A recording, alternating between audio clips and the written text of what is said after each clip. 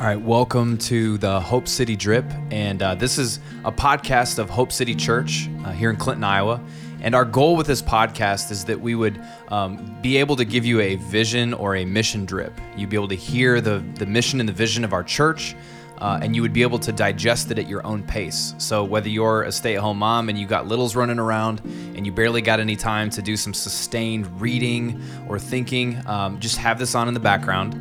Or whether you're a shift worker and you're driving weird long hours to commute, whatever you're doing, we hope that this is just a blessing to you to be able to learn more about our church and to be equipped to live life on mission for the glory of Jesus and the joy of our local community here. And I'm here with Ben, and my name is Nick. And so our goal with this discussion, we just want to talk about life around the table. So one of the things that we're doing as a church plant is we're going through the book of Luke. And the book of Luke, we're not taking the whole book. We're not looking at every little piece of the Gospel of Luke.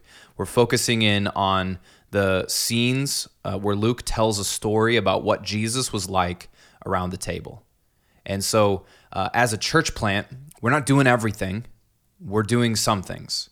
And the some things that we're doing, we're trying to be most like Christ for the sake of reaching the lost. And what we're focusing a lot of our time and energy on is living life around the table, like really ordinary stuff. If someone asked me, or I think anyone in our church, like, what is it that you guys do? I think that one of the things people would say the most, right, is we eat food together. Mm-hmm.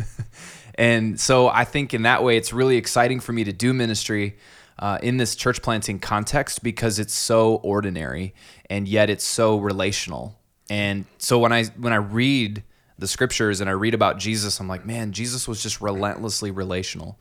And one of the things that Jesus prioritized, it seemed like, and this is going to sound weird, but Jesus prioritized partying.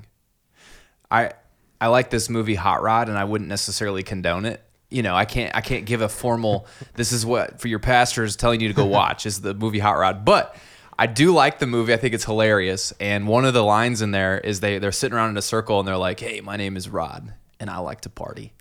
And then Rico is like, I like to party. And they're like, no, I like to party. And I feel like if Jesus were introducing himself to people, he'd be like, my name's Jesus and I like to party.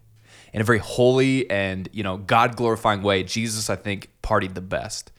And so as a church, we want to be able to party like Jesus. And I don't think that that's just being cheesy and cliche and cute. I think that partying is one of the most important skill sets for a missionary that we can hone.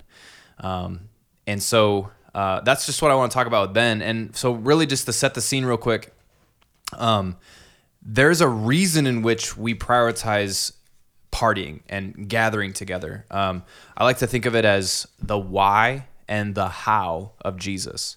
So as you think through doing ministry, as we think through living our life as a church plant here, trying to do things for the glory of Jesus, one of the things we want to focus in on is why Jesus did what he did. Why did he come to the earth? Why did Jesus, what compelled Jesus to live the way he lived? So that's Jesus's why. And then we want to look at how he went about that. What did Jesus do? What were his methods? All that stuff. And so the why of Jesus is, you could say, his mission. So Jesus had a mission. And Luke, just to stick with the Gospel of Luke, Luke 19 says that the Son of Man, so that's Jesus came to seek and to save the lost. So Jesus' mission, his primary mission, was to move towards those who were lost, without hope, without God, outcast, exiles, these folks that were lonely. And Jesus went towards them and invited them to follow him into abundant life, into eternal life. So Jesus, fundamentally, his mission was to seek and save the lost. Well, how did he go about doing that? That's a great question to ask. How did he go about doing that? And one of the things we read in Luke 7, which is super interesting, it says, the Son of Man came eating and drinking. Let's see this. Yeah, the Son of Man came eating and drinking, and people said, look at him, a glutton and a drunkard, a friend of tax collectors and sinners. And so one of the things that we find in the story about Jesus is that he earned a reputation of being a drunk and a glutton because he was around drunks and gluttons, because he was at parties, because he was feasting, and he was doing a lot of life with those that the religious, moral people looked down on and said, you shouldn't spend time with them. They're all super messed up. So that's the why and how of Jesus. And like any good Christian, we recognize that becoming like Jesus is the goal. And so as a church plant, we want to match our why and our how with Jesus. So why does Hope City Church exist? Well, it's to seek and save the lost. How do we go about doing that? Well, we gather together and eat food. That's one of the hows. So Ben, I just want to I want to kick it to you and say, what have you been? Is this your Jesus? Like, have you experienced Jesus in this way, like in a very relational kind of around the table, like whatever? Like, is this a Jesus you resonate with? Now, yeah, when I first got saved and started reading the Gospels, and even growing up, you think of Jesus as like robot Jesus, like super strict, like everything you read in there is him, right? Like do this, don't do that. And so, when I got saved, I was in an amazing life group, and Tom, Natalie, and Phil, we did life around the table. We ate together every week and hung out even more. And but this isn't at our church. No, this right? is right at River Church. So, right.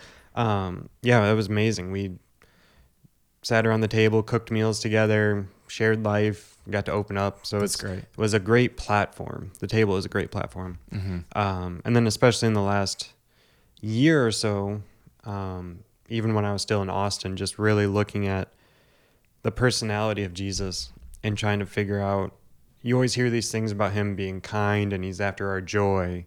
And so really trying to read between the lines in scripture about how that is and how he's doing that, rather than just like reading it as robot Jesus. Robot Jesus. Robot Jesus. Yeah, I don't know. I think a lot of people can sympathize with that. Like, I think a lot of people think of Jesus, especially people that have grown up in the church, like myself, is that I read the Bible and I see Jesus interacting with people, and I just feel like he's kind of floating into rooms with his hands folded, and he's like, I'm saying the right thing always. Like Jesus isn't a person you want to be around. He doesn't seem real. And I don't know where that came from necessarily. I don't know if it's just because, I grew up thinking it's mostly about rules and morality or whatever. But yeah, I just felt like robot Jesus, that was the Jesus of the Bible. Yeah. That's weird. So you were at a life group, and you had this awesome experience around the table, building relationships, all that. And then you moved to a very postmodern, bigger city, Austin. Mm-hmm. Do you feel like there was any sort of difference? Like, what was life around the table like in Austin? Yeah. This is kind of hard to remember because my last large stint of my time there was COVID time. So it's like, it was normal. COVID time. But down in bigger cities, it's different because people don't really have gatherings in their house necessarily. It's always, let's meet at this coffee shop. And it's like late at night, or let's meet at, this brewery or this place to hang out, this park. Like they're outside of the house. So the table isn't necessarily like a physical table. It's, blanket in the park, or it's the coffee table at the shop, or something like that. So the overarching theme is still there. But as far as I prefer the house table because it creates much more of a vulnerable, a space for vulnerability to emerge, and for real chance, rather than if you're at Starbucks and there's a billion people around and you're trying to talk to someone about something you're going through, and it's nope, just gonna drink my flat white and enjoy our conversation here, surface level stuff. So but the idea of it was still there, of the table. Interesting. Was it do you feel like it was more family oriented, like when I'm in a house, it just feels more like around the table is more like a family. Yeah. Whereas I'm at Starbucks and I'm just I don't know, at Starbucks, I feel like it's a business meeting. Yeah, I was going to say sometimes not all the time, especially with people I loved and were my close friends and my family down there, that's different. But it definitely, there is a difference. Yeah, when you're around the house table, it does feel more family oriented. The the safety Yeah. of it rather than going to a coffee shop or something like that. It feels, not as secure. Yeah. I guess is a good word.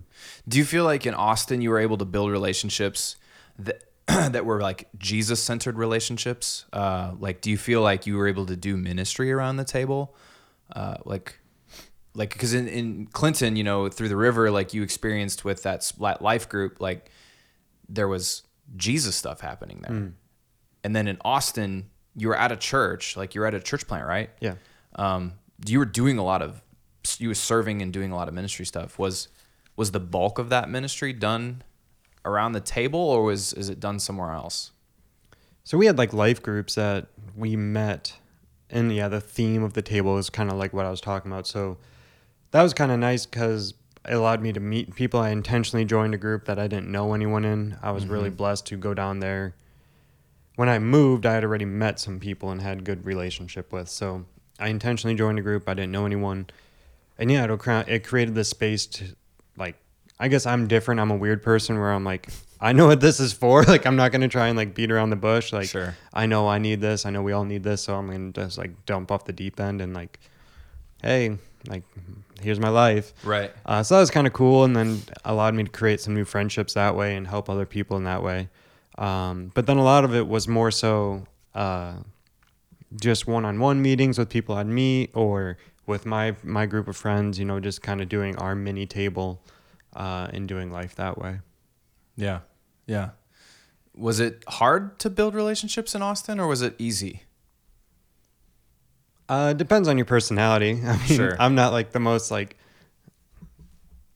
out there guy just going around and like shaking everyone's hands and kissing babies and stuff. So I don't think it's necessarily hard because it's a town full of young adults. So it's if you're a young adult and everyone wants to meet each other because they're all transplants. Yeah.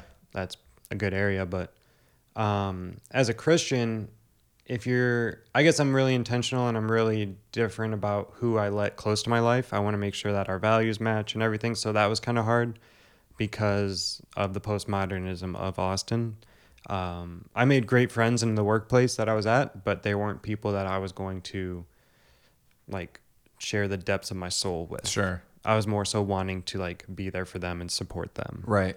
How did growing up in Clinton, like, how do you feel like that has shaped your life around the table or your desire for what life could look like around the table? It made being around a table normal. I mean, like our family would eat around a table.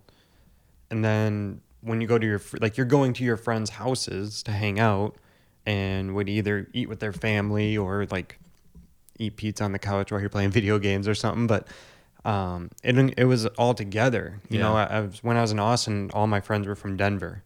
And they don't eat around tables at Denver. They just eat on the mountain. They just eat on the mountain. There's no tables in Denver. It's just rocks. They were really weird what these four like leg shapes were. It's just Iowa. It's only the only state that has tables.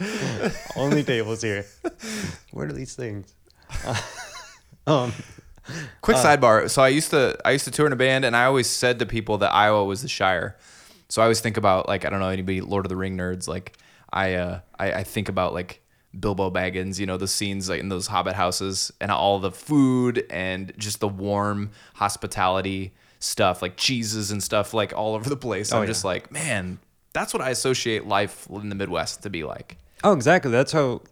So it kind of goes on your topic of how Clinton raised me. That's when I was in Austin. I was like the most Iowa. I had Iowa pride. Yeah. And everyone got kind of annoyed by it, but like they'd call me Ben from Iowa. Like, did you have a native? Like, do you have any of those stickers that says native on it? Or I do on my old laptop. I do. I don't on my car. I had your ray gun T-shirts you were wearing. I had I have Hawkeye license plates, so that was great. Yeah, you do. Absolutely. Okay. It is the Hawkeye state. But it's like it is a thing to be proud about. Yeah. Like it is like family oriented, small town. You're not scared. Like, you know your neighbors, all this kind of stuff. Whereas like these people growing up in the big cities didn't know their neighbors. Like, they're used to just living in apartments and kind of secluding themselves, or, you know, decorating an IKEA way because that's like modeled for an apartment where you can't really paint or something like. Sure. So not saying that like I have experience with any like owning a house and decorating, but Sure. no, it's like it's really something I value, and it was weird going to Austin and going to a different city, and the norm was going to spend money to hang out, and like having to go to a coffee shop or to a brewery or to a restaurant or something. It's like, do you guys just want to like come over? But Yeah. you know, everyone's so spread out, especially in that city. Like it's like 45 minutes to go to someone's house where you can meet halfway at 20 or something like that. So, Right. But yeah, that was really weird. Yeah. I was talking with some guy, a buddy of mine, he's planting a church in Denver. And he's like in the really early stages. And a lot of people have tried to plant churches in Denver.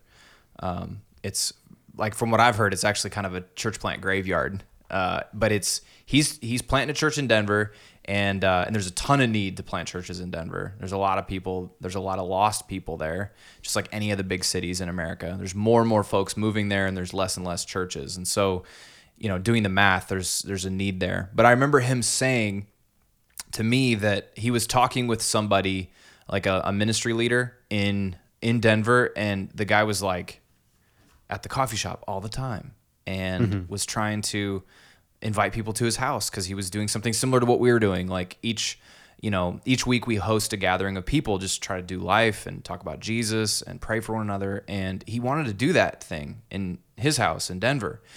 And nobody would come over. Like he was in this coffee shop constantly. And the coffee shop owner finally was there, and the guy was like, dude, why don't you come over to my house? Like, what's wrong? Like, what's going on? And the guy's like, that's just weird, man. Yeah. It's just weird. I don't want to go to your house. And in the Midwest, I take for granted that people just like come over to houses and watch games and drink beer and, you know, like play in the yard with bags, and like it's just something, grilling out. Like it's just something, the Midwestern lifestyle. It's just part of it. And whereas in like these bigger cities, it's a little bit more like, yeah, we'll go to the brewery, the coffee shop, or the park. Yeah. But like my safe space is my apartment. Yeah. Or something. Like you can't you have to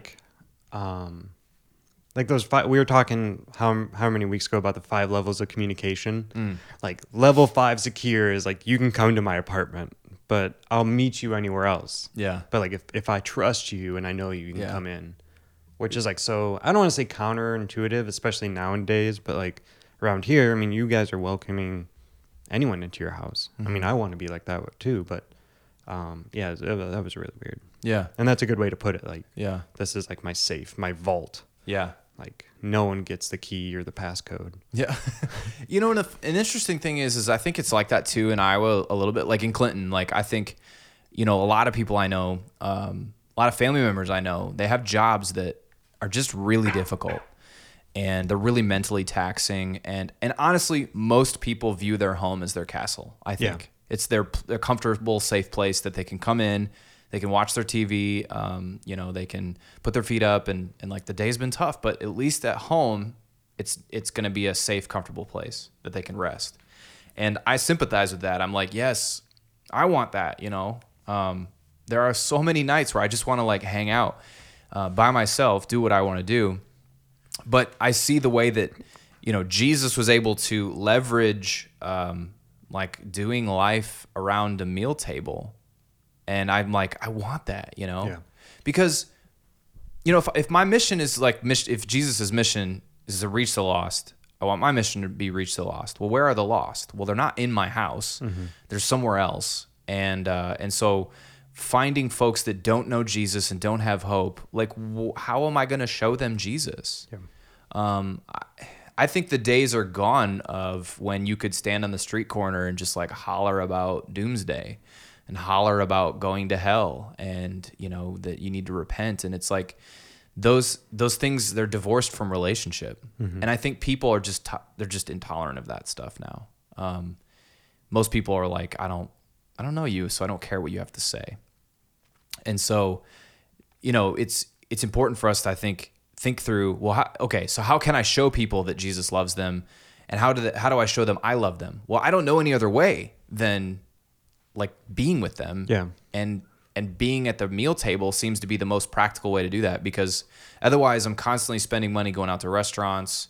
I'm constantly away from my family, meeting people one-on-one or whatever.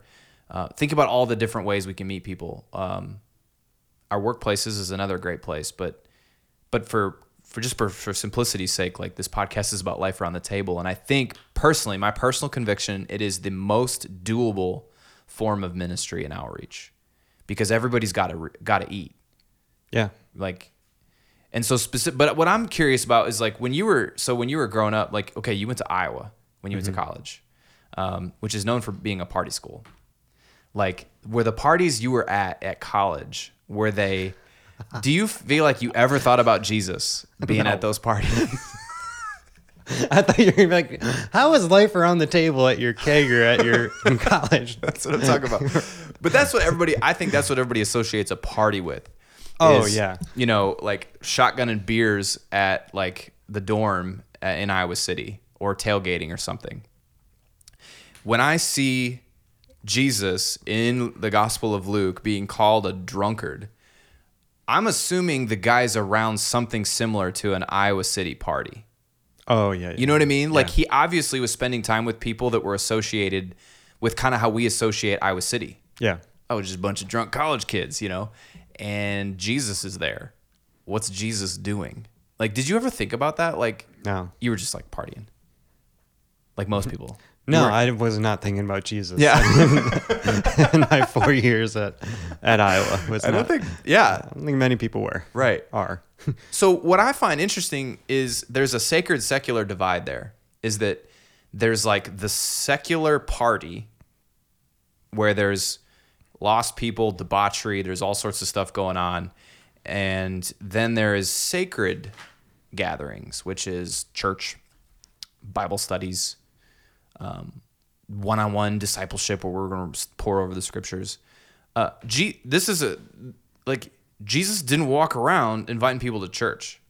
You know what I mean? Mm-hmm. He apparently went to something like an Iowa City kegger. Yeah, that's what I was going to say when we're just talking about life at the table, and that's the best way to do ministry. We don't want to discredit that you have to go meet the people. It's not like you are just sitting at your dining room table in here, like, with the door open, just sitting there, like, wait, like tapping your feet, excited for someone to walk in the house. But at some point you have to walk down to, you live in Lions area, so at some point you would have to walk down to Lions Tap or Main Avenue Pub or whatever and meet people. Now we're talking. Yeah. But that sounds really offensive to people who are grown up around the church, or maybe even people that aren't following Jesus, but they're like, nah, that's not what Christians do. They don't go to the bar. Because I feel like show them that verse. But isn't it, like, why do you think there's so much tension around this? Like, why do you think it's weird for a Christian to go to a party? Because we don't want to. There's been such a. I mean, not that it's wrong, but there's been such a draw to not pollute your soul. Like, once you're saved, like, seclude yourself away from that. Like, seclude yourself away from the world and, like, be holy. Yeah, and like, bad company corrupts good character, or whatever the saying is. Yeah. Like, and I'm not saying that's all bad, but you're just creating a little Christian country club here if you're not going out and, like, inviting people in. Yeah. And it is, so just to validate those thinking, or that thinking in those folks who think that way, is, like, I think it's the book of Jude. There's all sorts of pastoral counsel from some of these biblical writers who are saying, don't even let the thought of immorality cross your mind. Yeah. Don't even let that, like, the sexual immoral, like, don't even go there. So, going to the party for some people, especially a recovering alcoholic or somebody who's maybe a recovering porn addict or something, there are people in this world that won't be able to handle that. They won't be able to handle going into certain situations and say, like, I don't want to be there because it's going to cause me to stumble or whatever. Mm-hmm. But what we're saying, I want to be clear what I'm saying here is that if we look at Jesus didn't sin. So Jesus was able to be around sinners without sinning. Mm-hmm. So we're not perfect like Jesus, but in our journey to become more whole human beings, we will get to the point where we should be able to be around sinners. Yeah. And build relationships that bridge into the gospel to show people a better hope. Because ultimately, I mean, I think why Jesus is so effective around these sinners and at parties is that people who are partying, for example, like I'm just going to use personal experience. So when I went to UNI, I definitely was like a sad boy, lost soul for my freshman into my sophomore year. And I went to parties and I drank and did all this, stuff you typically associate with college. And all of that I've identified was at root, it was me chasing joy. I was trying to find joy. And what really flipped the story for me was when I understood that Jesus was after my greater joy. Like there was actually more joy in following Jesus and becoming a Christian and believing the gospel than going to get drunk or something. Well, I was thinking that too with partying and how people I don't want to say connect partying with like a kegger or tailgating or going to the bar or getting hammered. Like I'm not like a word guru, but at root, when you think of party, what are you thinking of? You're thinking of having fun. You're thinking of fun people. You're thinking of laughing and like, you can like they call it a kid's birthday party. Like, are you like is that at a kegger? Like, that's good. It's a celebration. That's good. Like it doesn't have to be. It's just not excluding. It's like just erupting joy. It's celebrating joy. That's right. And after college, I moved home, and like when I got saved, got away from alcohol and started hanging out with people that didn't drink, and it was. Like I opened my eyes, I'm like, oh, you can have fun, right? Like you can party and do this, like with root beer and like, and nachos, right. But it's just like you have to have like the same people that like people there that want to have fun with that. Like they're there to have fun and not just like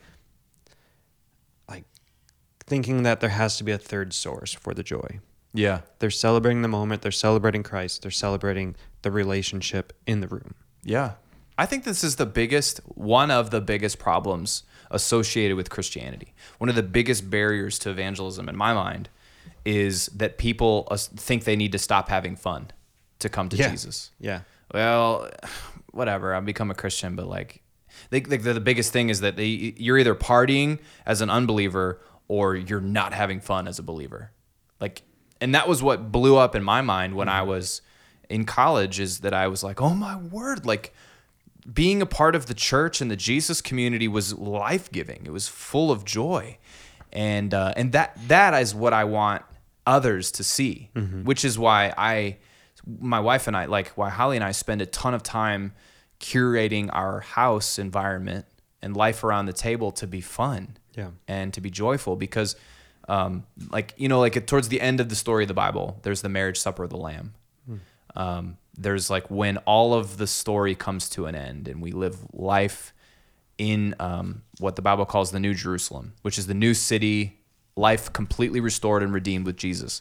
The picture is at the marriage supper, basically a big giant party. And so there's this idea in Christianity, woven into Christianity, that when God invites you into relationship, he's inviting you into something celebratory, something worth being happy about.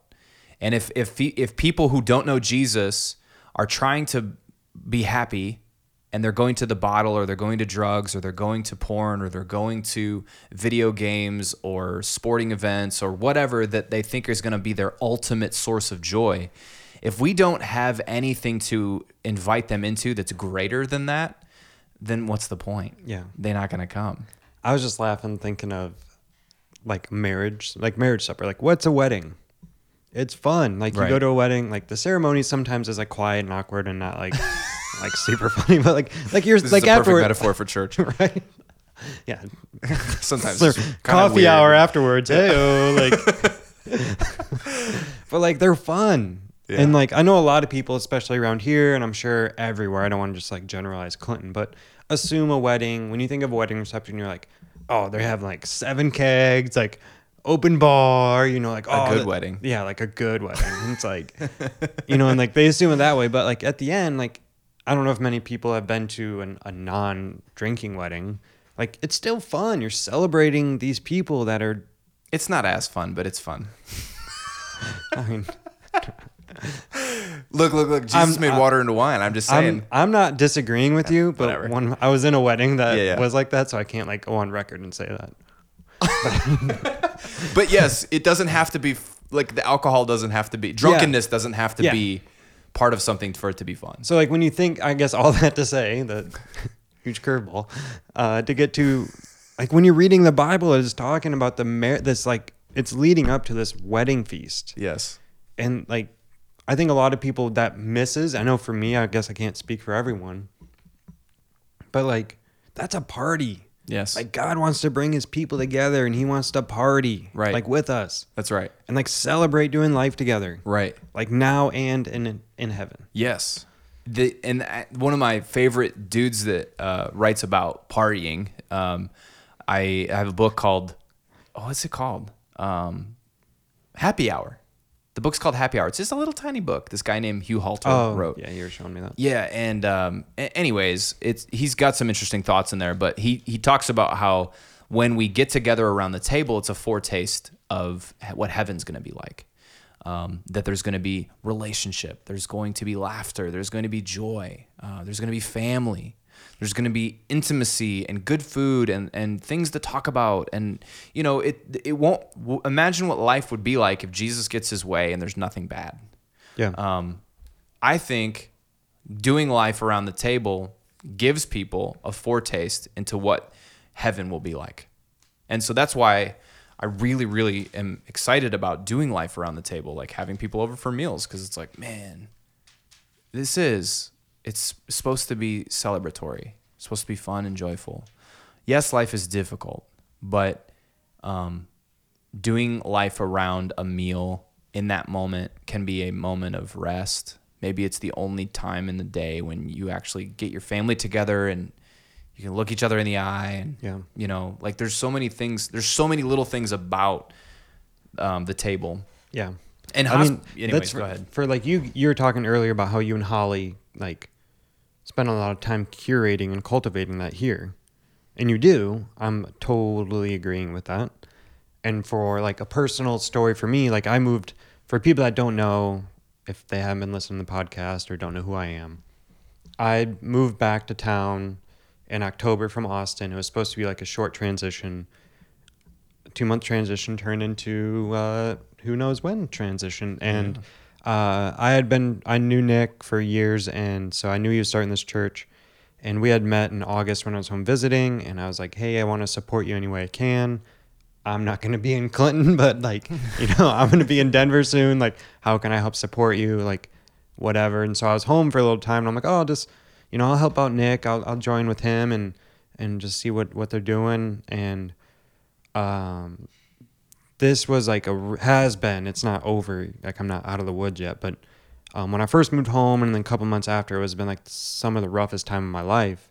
And coming in, like our community group and our core team, like y'all just like loved me without like really even knowing me. And that was all around the table. We were sharing life and jokes and stuff around the table instead of kind of casually splitting off into different groups or conversations around the house. We were all together hearing each other's stories. And I think what's really powerful about that, I don't know if this necessarily relates, but I think this all stems from the table. Sure it does. Is like y'all knew me for like a month or two, and I was still trying to get out to Denver, and you guys were like, I don't want to say begging, but like we're making a very hard case for me not to go. And like, we ended up liking you. Well, thank you. I mean, you're lost, but like, thank you. But all that to say is like, there's like life around the table fast forwards relationships building. Yeah, you're like, right. It's not just like casually like thinking like, okay, think if you're like if you're trying to date like a woman or a woman's trying to date a guy, like you may slide into their DMs on Instagram and be like, oh, hey, like I like mountains too. Or like, you know, and like, you're just like, you're like casually like just like feeding and like doing stuff, or like, oh, do you want to get coffee? And it's like a long process if you don't know them. Like if it's a person you are just knowing. Like think about like that first date or whatever, and you're around the table together, and then communication after that is all like, we know each other now. I can feel comfortable around you. So take that around the table with people that you don't know that like are looking for salvation. They're looking for hope. They're looking for joy. They're looking for love. They're looking for community. Fill in the blank. Right. If you get them in around your table, like it takes away all the all the nonsense flirting and just like gets them here into love. Like don't flirt and nitpick with people just to get them into the table. Just bring them into the table. Like invite them to the party. Right. Invite them to the party. That's a good way to put it. Actually, that's at the heart of what hospitality even means, is that taking strangers and bringing them into a place of intimacy and relationship. Mm-hmm. And that's exactly what Jesus does to us. So there's a way you can think about this as, I like to think of hospitality as a sacrament, or party as a sacrament, is that it's a moment when we can taste in the presence of God. So like, for example, communion, historically, has been a practice of the church where it's the practice that Jesus told us to continue to do, is take the cup and the bread and break off a little piece of bread and drink a little bit of wine or grape juice or whatever. And that is supposed to help us remember the sacrifice of Christ to bring us into union with the presence of God. So the sacrament, or like let's just say that practice, that moment, is a very deeply metaphorical moment that gets to the very heartbeat of what God did for us. Yeah, it's the gospel in a very compressed thing.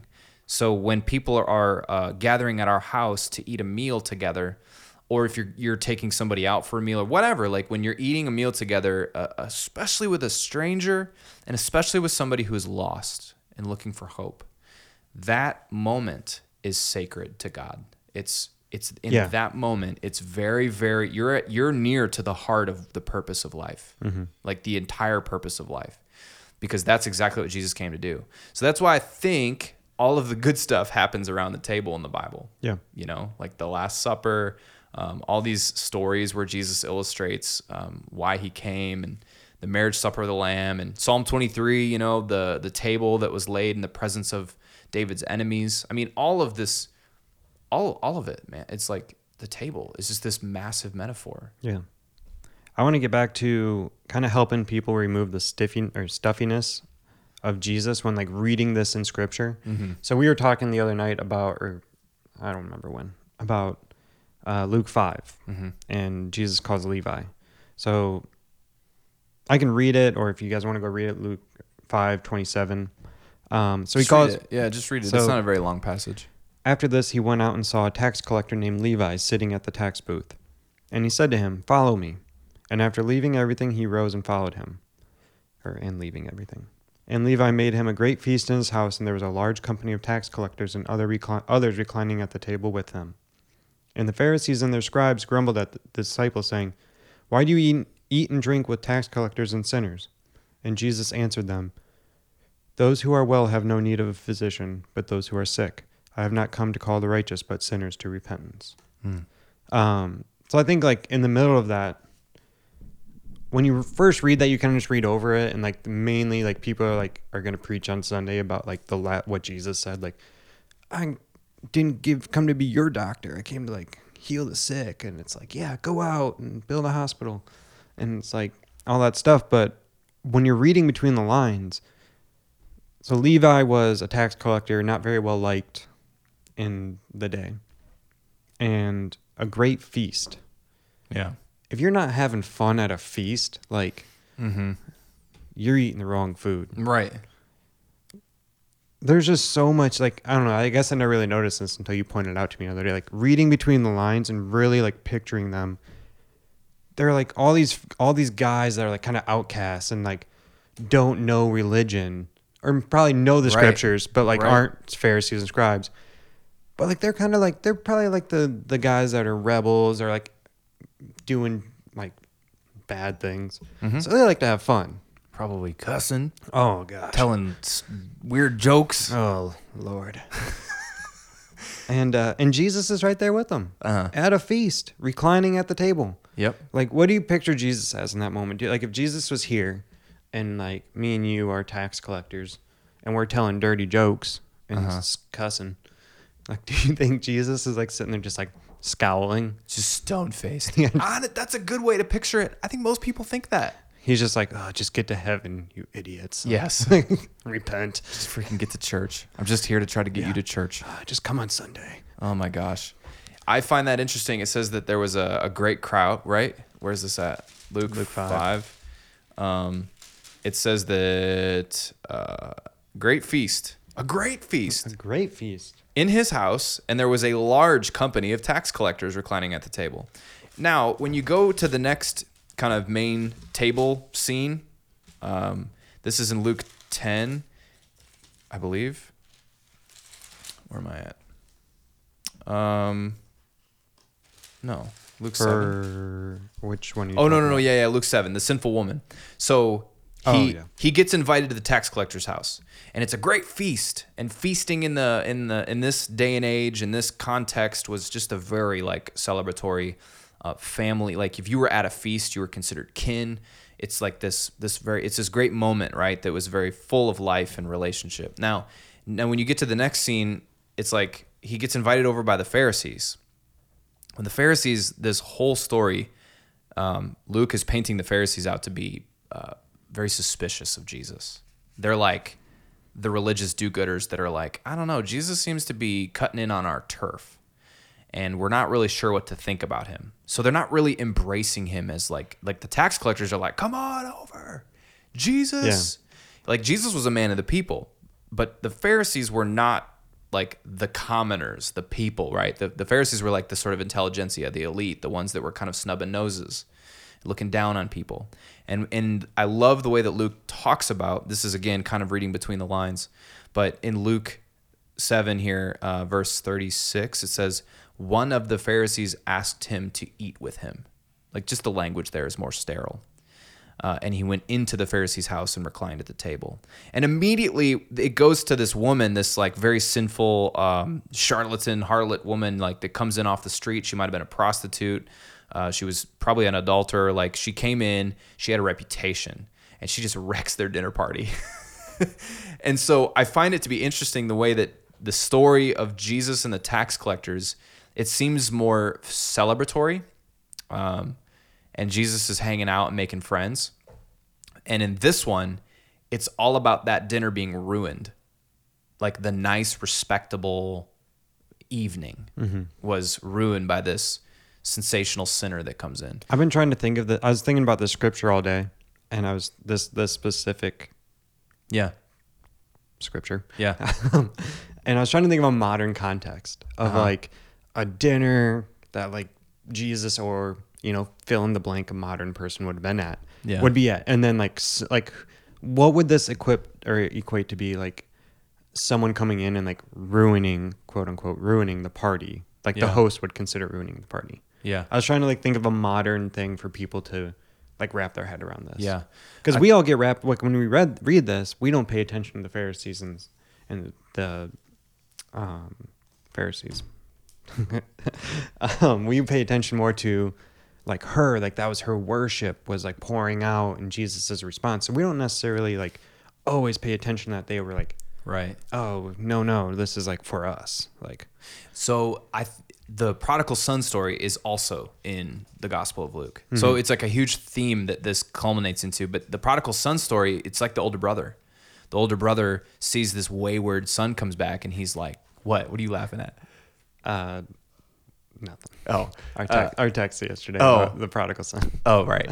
The prodigal son, the old one is looking at the younger one, the sensational sinner, and he's kind of like scowling. I mean, he's not kind of. He's not very happy that the son is being treated so generously by the father, who's just excited that this wayward son has come home. And I've heard of like, okay, here's a really practical example I think that happens all the time. You're a part of a nice, respectable family, a family that does well in the community. And especially in a small town like Clinton, like there's good families that we can probably name names, that have good reputations, and people have good jobs and they go to college and they do the right thing. They're good moral people, community leaders. It'd be like one of those families having a nice evening, and then one of their sons or one of their distant relatives or cousins or whatever who has made a mess of his life comes in with a child out of wedlock or something, and just everybody was like, I was hoping that so-and-so wouldn't have shown up, because I wanted to just have a nice evening with our family. Yeah. And the black sheep walks in, the stinking this dude, and I think instead of saying, oh, he's here, good, instead of saying that is like, oh no, it's ruining our nice evening. Now we can't talk about politics freely, or now we can't whatever. It just becomes harder. I think to me that seems to be a modern day example of this story. Like the religious leaders were trying to have a nice evening. So partying, to bring it, let's kind of bring it back here. So the partying, life around the table, the reason which we're prioritizing eating meals with intentionality is because we want to reach the lost. And reaching the lost is always messy. Yeah. And this is where the whole robot Jesus, it's important that we understand the real Jesus, because robot Jesus comes in, waves his hands, and everybody stops swearing and everybody cleans up their act, and he can just kind of float in and just boop everybody with his magic wand, and everybody's going to church on Sunday morning. And that's just not how it works. Jesus goes in, and these guys, if we know the Bible, if we read, we don't have to read very far in the Bible. The guys that end up following Jesus make a ton of mistakes. They just continually make mistakes. And when we read the letters, Paul's letters to the church, they're doing some crazy stuff. They're getting hammered on the communion wine. I mean, some of these guys are having sex with their freaking family members and all sorts of weird stuff that you're like, this is in the church. And so the reason for that is because people are messy. Real life, real people are messy. And Jesus steps into that mess and seeks to love and build relationships. And so that's, as a church, we're called to do that. And a lot of that happens around the meal table. Mm-hmm. And I think, just to be vulnerable here, it's hard for me to invite somebody who's a stranger, who's far off, who's messy. It's easier for me to invite Christians over. Yeah. Hey, brother, you want to come over and eat a meal with us, and we can talk about nice things, and we all agree with each other. We're from the same socioeconomic status or whatever. Like you and I have a lot in common. Mm-hmm. It's easy to do life around the table together. Whereas some of my neighbors who I wouldn't hang out with in any other situation, we wouldn't just naturally bump into each other. Those are the types of people that I think God is called to say, hey, what would it look like for you to actually care about them? Mm-hmm. What would it look like for you to invite them into your home? And I think that is hard. But that to me seems to be the call. So I don't know. I think that the believer who wants to be missional, I think, has to tolerate a lot of messiness. Yeah. And sometimes, partying, being at places where there are non-Christians, that can be messy. Mm-hmm. And we have to use wisdom. We have to understand, like I said at the beginning, if you're a recovering alcoholic, maybe being around somebody who's drinking is going to be triggering for you in an unhelpful way. Totally understand that. I think God understands that and wants you to be safe and have victory over that, freedom over that. But by and large, what we see Jesus doing is saying, hey, I know life would be a lot easier if you just watched TV at night and hung out in your house all the time and treated it as your safe place. But what would it look like for you maybe one time a month, have some people over that you wouldn't normally have over, mm-hmm. or whatever? So I don't know. Do you have any other lingering thoughts on partying like Jesus? No. Bring your disco ball. Let's party. Bring your disco ball. Yeah. So let me just leave you this. Whether you are going to our church or not going to our church, I think I really do believe that mission, living with the mission of Jesus, reaching the lost, I really do believe that's possible. Yeah. And I believe it's doable. And I think one of the easiest, it's not easy in the sense that it's not hard, but it's the most doable, mm-hmm. simplest. Let's say simple. That's a better word. The simplest way to get on mission is being intentional with how you eat meals. Yeah. So we'll leave you that. So whether you're a member at Hope City Church or not, we just hope this podcast has helped serve to just energize you and encourage you to live for the glory of Jesus and the joy of Clinton.